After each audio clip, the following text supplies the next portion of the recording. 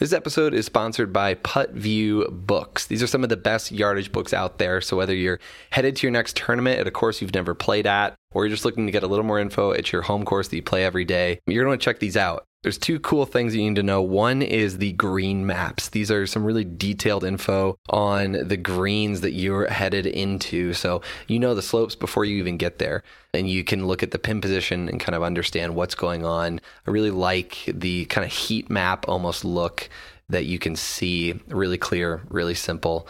Very useful. The other thing I like is some of the info that you get off the tee. So with the yardages to carry and then some of the rollout info as well. Plus, what does the ground look like in the fairway? Which way are things going to run off as well? So really good info on both those things. Clear, well designed. Design is important to me, and I like the design of these quite a bit. So you're going to check these out, putviewbooks.com. Over 30,000 courses worldwide. I bet they're going to have what you're looking for when you plug in that golf course. You're definitely going to check these out, putviewbooks.com, so you're more prepared at the next tournament you're headed into. We're on a mission to help golfers from all over the world achieve their goals by understanding what it actually takes to play their best golf. We're talking with leading instructors, researchers, and players themselves to find what is actually working.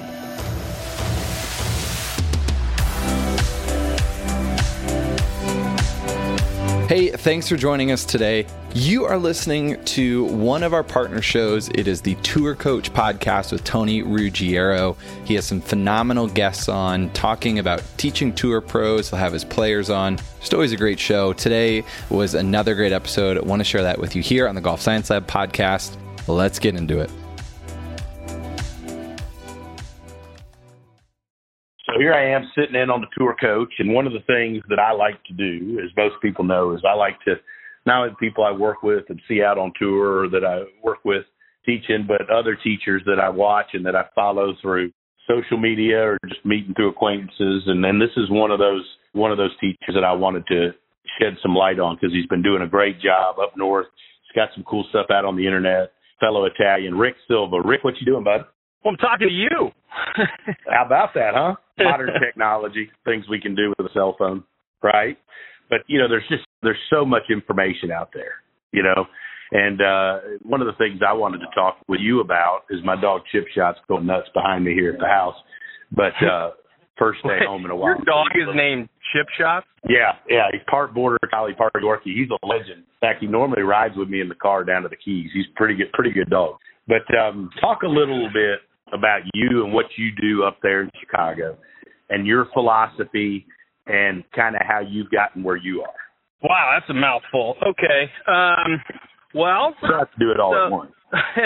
So I guess maybe I'll just start like where I am and maybe try to work backwards, right? So I have pretty cool, like high-end biomechanics lab, so to speak, where, you know, we look at, you know, the science of kind of like what's going on, you know, from kind of a very high-tech level, and then integrate that into the practical, how that golfer can integrate it, and then start dealing with the person, I guess is the best way that I could describe that.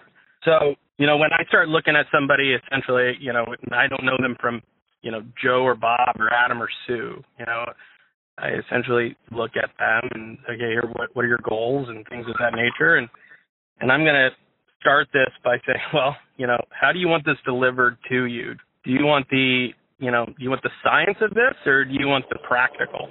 And that essentially starts giving me a fairly good roadmap to how somebody wants to receive this information and also maybe how they should receive the information. Yeah, I think it's interesting, and that's one of the things I was interested in and have followed you because I've recently opened an indoor teaching, training, fitting facility in Mobile and kind of spending more time at home. And it's interesting. I do a lot of stuff, as you know, with like Dr. Scott Lynn and with Colby Touye and Morgan Hale, who works for me here in Mobile. And I've been fascinated by the blending of the different sciences and the different, you know, disciplines to how you can bring them together to help somebody play better golf and do it without making it complicated. And I think when I started this journey a while back, I think everybody scared away from or shied away from science. So like you had the people that were super smart and they talked in riddles. And then you had the people that were just old school and didn't do anything with science. But to me, it seems like we're heading down a road now where the most effective coaches and the most effective teachers out there blend all of it together. I'd agree with you. And I think there's some interesting unpacking that goes with that. Mm-hmm. And this is difficult, right? And this is not with any intent whatsoever to offend or anything of that nature at all. And you getting ready to piss somebody off? Man, I'm trying not. That's not where this is trying to go. But it's when somebody, it's a blend on both sides. It's like, well, if you can't explain something simple, well, then you don't know it deep enough. Well, I don't know if that's entirely true, right? And it's, but how do I want to word this? It's, if somebody's completely avoiding something, why? And I think this business that, man, I know that you love it and I love it too. And it's most of it for me, it's just helping people achieve something that they're so impassioned about. It's my life's work. You know what I mean? Mm-hmm. And people aren't stupid, and the people that we work with, they're not dumb. And I don't understand why we have to dumb it down for them. I think that says more about us on this side of the aisle. Like, why are we dumbing it down for those people, right? So, 1 + 1 = 2. So why are we trying to make it 4 in an effort to be more simple? I think we essentially make it more complicated trying to dumb it down. Yeah. And I don't disagree at all. I mean, I think our job, I taught last weekend with Phil Harmon. Billy came to work with us, and I mean, he's a legend. And he said something to me in a text afterwards that he's like, in the end, our job is to help the person, guy, woman, kid, whatever, standing in front of us, right? Yes, and it really doesn't matter how we do it. Now, I think that, one thing I've learned is that I think almost that everybody that's good at what we do, their stuff is pretty correct. Like, they may say it different, use different ways of doing it, and talk different, but I think that I don't know that there's necessarily somebody out there that's making a bunch of people way better, and whatever they're telling us, like, scientifically bogus, But I agree. But I also think you've got to be able to communicate to the level of your student. Like, we all have, like, I remember I taught this guy for years. He was an engineer. Well, like, you had to be really in-depth to communicate it to him, right? But then, I taught this guy that was a guitar player. Well, like, he really didn't care. He just wanted to see the shape of the shot and know how to hit it. So I think that's kind of I think that's the art of what we do, is that you have to help the individual that's right there in front of you. Amen to that. Yep. But the biomechanics, and that's, what are you finding through your stuff? Are you finding, I'm always fascinated about, I started doing stuff with Scott and with swing catalysts and different things because I had people getting better and I had people saying that I wasn't very scientific. So I kind of wanted to know why people were getting better, right? And so that's why I started involving other people. So I'm always fascinated, like, when you started getting more into the biomechanics, what did you find out? Did you change some of your thoughts on teaching, or did it just reconfirm stuff you were doing? What did it do? Both.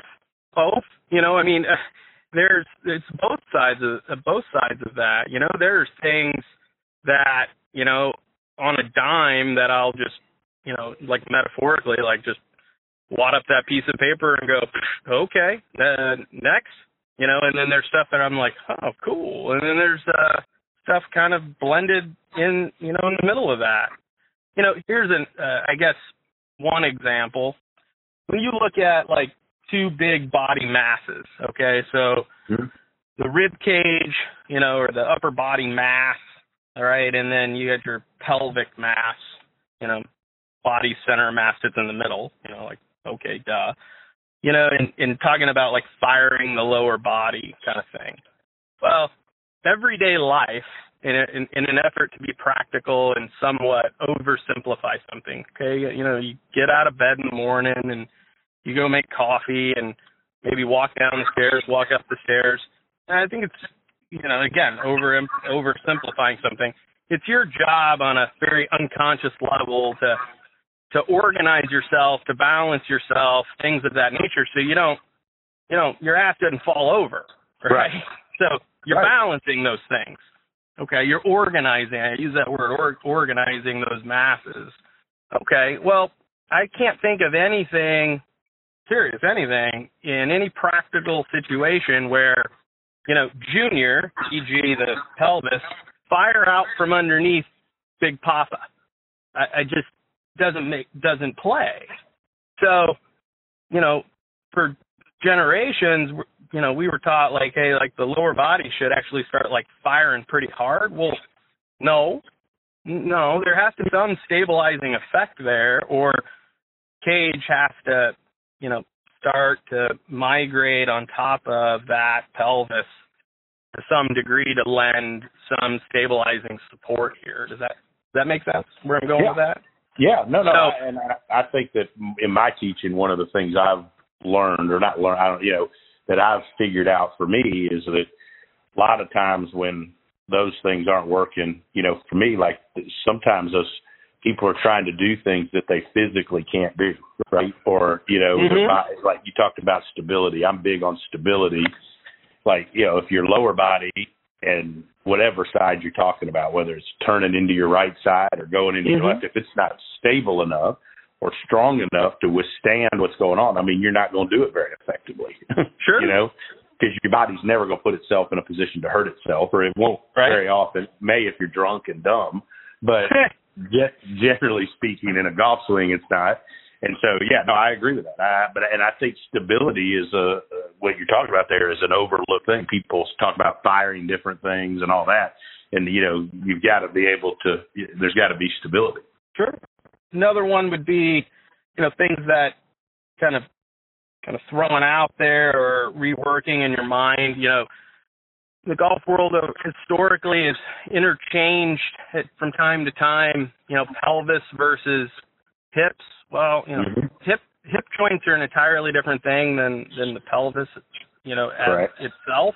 The impassioned golfer, looking things up on the internet or, talking to a teaching professional. I think those things are very confusing in that person's mind.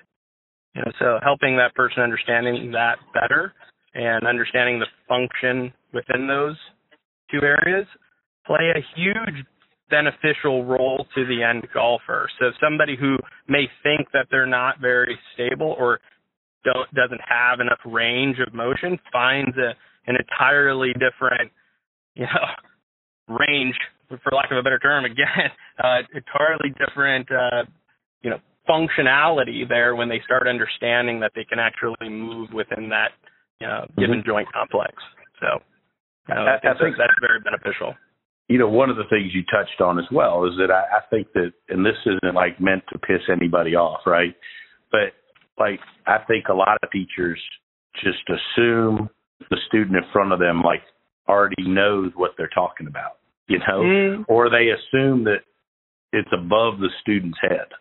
And I don't know that it matters what level you bring it at, how boiled down and basic you make it. But I think my old mentor Hank Johnson used to say first lesson. Lay out the things you're looking for and the things that you think are important and that kind of need to happen to hit a good golf shot. And it always surprises me how many people come to you for a first lesson. It doesn't really matter handicap. It could be some guys too that are pretty good players, and they've taken a bunch of lessons. And then when you still see kind of explain the things that kind of have to happen, how little they've been told or understand it. They've just been told to do things, but maybe never really understood why they were trying to make those changes. And I think it's hard long-term to get people to really make changes if they don't understand what the purpose and why the hell they're doing it. Absolutely. I think a person at any level with anything has to have buy-in, period. Mm-hmm. And that's where I think your biomechanics and you're talking about the lab, I think or peeling back the onion is such a value. And a student can take as much or as little of that as they want, but explaining to them what needs to happen and what's going on, I think is an incredibly valuable tool, because I think too many folks aren't educated on what's going on and they're just told tips or Band-Aids versus really understanding what has to happen. I completely agree. What is the biggest thing that I think that you have seen that has no ability border, like things that you see with a 10 handicapper that also parallels, a plus index guy or gal, things that have kind of blown your mind in the last, let's say, 10 years, that things this that they both person do, here, things that were misconceptions. Oh, well, that's a good question. There's all the basics, the things you've heard of, but people that are really trying to, not let their head move is one, those types, and there's a lot of misconceptions between, you have people that have been told to get behind the ball, and they just slide all their weight over there. And it surprises me. I taught a gentleman the other day from Mississippi. He's a pretty good player. Doesn't play an incredibly long golf course, but plays, but he's a good player. He's like a 3. But he'd been told for years he had to get all behind it and get his weight or, or pressure or whatever. He said weight because first time he'd been on anything. And, how much lateral movement he had over there. And he had lateral movement going through. There was no rotary motion. And, he was a little bit, not big. He was 6 foot, but not a small guy. But he couldn't hit it anywhere, right? But he's well, I've been being told to get my weight behind it, my weight through, right? Sure. And, that's, I've been just thinking off the top of my head, things like that. You see people that's where a person to me is told something but not explained it to what has to happen, right? And that there's a difference between pressure and then all your weight going over there. Totally makes sense. Do you think that the better player just, by the masses, let's say, kind of just because they're a better player, and I'm air quoting here, e.g. a better athlete, they kind of, fake it till you make it or default their way into those better positions? I think better athletes do. I think better athletes figure things out, how to use their body in the ground and those different things better, because I think there's similarities between other sports. Yeah. To me, one of the hardest people to teach, two people, they're different. You'll both successful people, but one guy really has never played sports, super nice guy, but not a good athlete at all. To me, he's much more difficult than the guy that might even be a little older, not quite as flexible, but played a bunch of sports and was was a college athlete. To me, those guys or those girls or whoever pick it up. And one of the interesting things for me in my teaching, obviously I spend a lot of time with junior golfers, but there's a trend of these really good young players they're going to maybe smaller schools, Rick, a Division I school, but not like Duke, right? But sure. They played 3 or 4 other sports at high levels coming up, and then they picked golf up kind of middle of high school and became good enough to play at a small college. But to me, it's interesting watching them, how they get better way quicker, and to me, their ceiling is pretty high because they're such good athletes.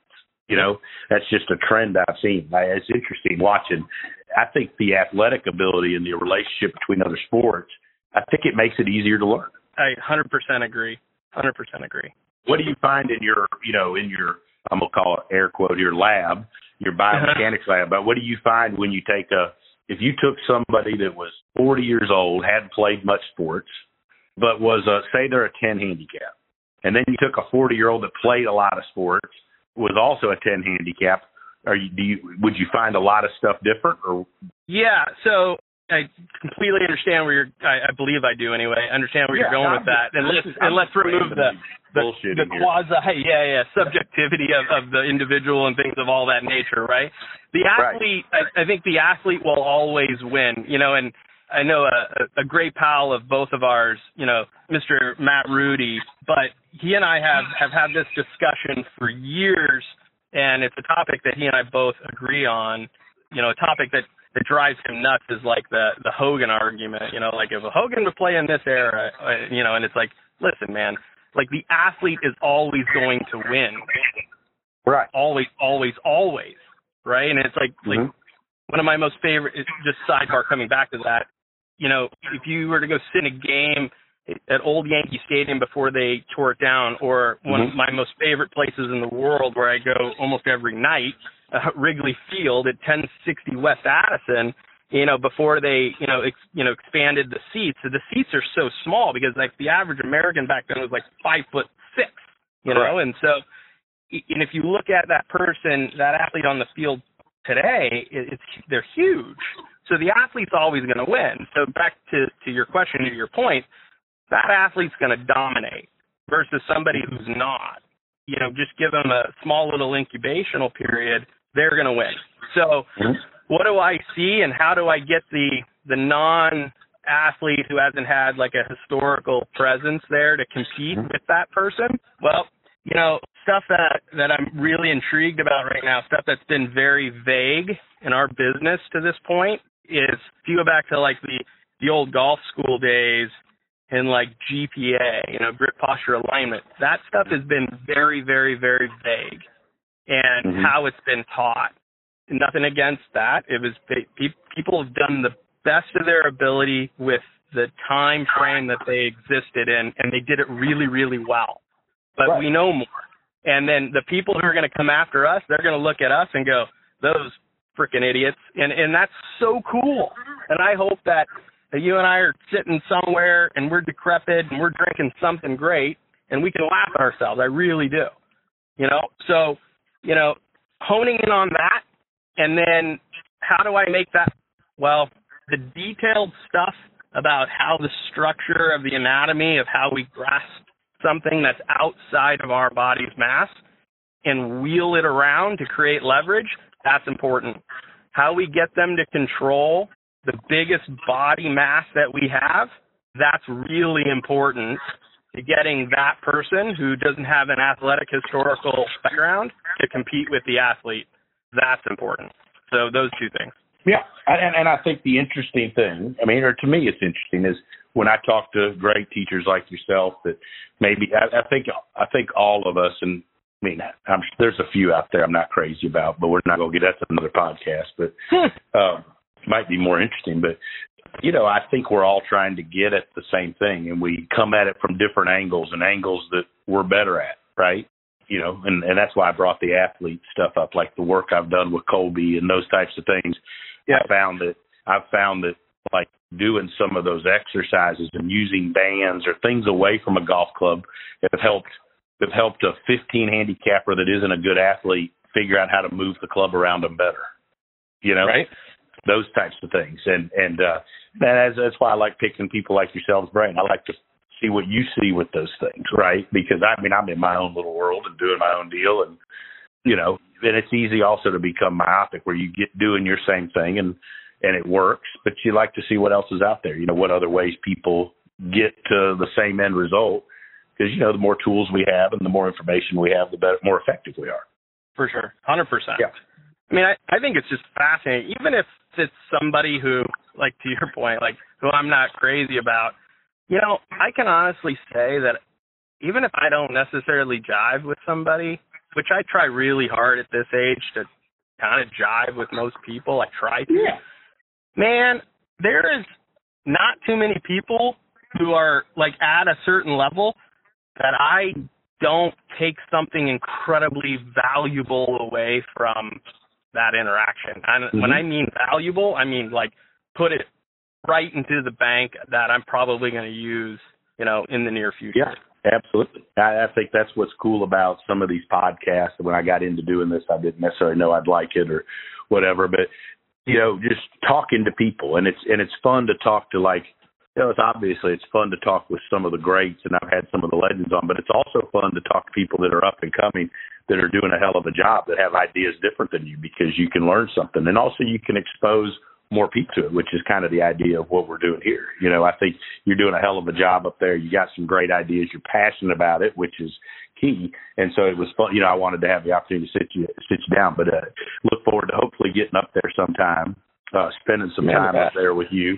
and learn more about what you do. But I think the stuff we talk about is going to help some teachers and some players out there. Man, that'd be honored. That'd be awesome. And I hope so. And let everybody know real quick where to find you. You got lots of great stuff out there on social media as well. Yeah, thanks. So the Insta handle is movement3golf. Website movement3golf.com. And, all my information's there. So Perfect. Absolutely. Yep. Rick, it's awesome. I've enjoyed the opportunity to talk with you some and get to know you over the last couple of years, and especially through math. But you're doing a great job. It's fun to spend time and learn with you and have fun in this lesson. And I'll look forward to, we'll catch up soon. Thank you, Pro.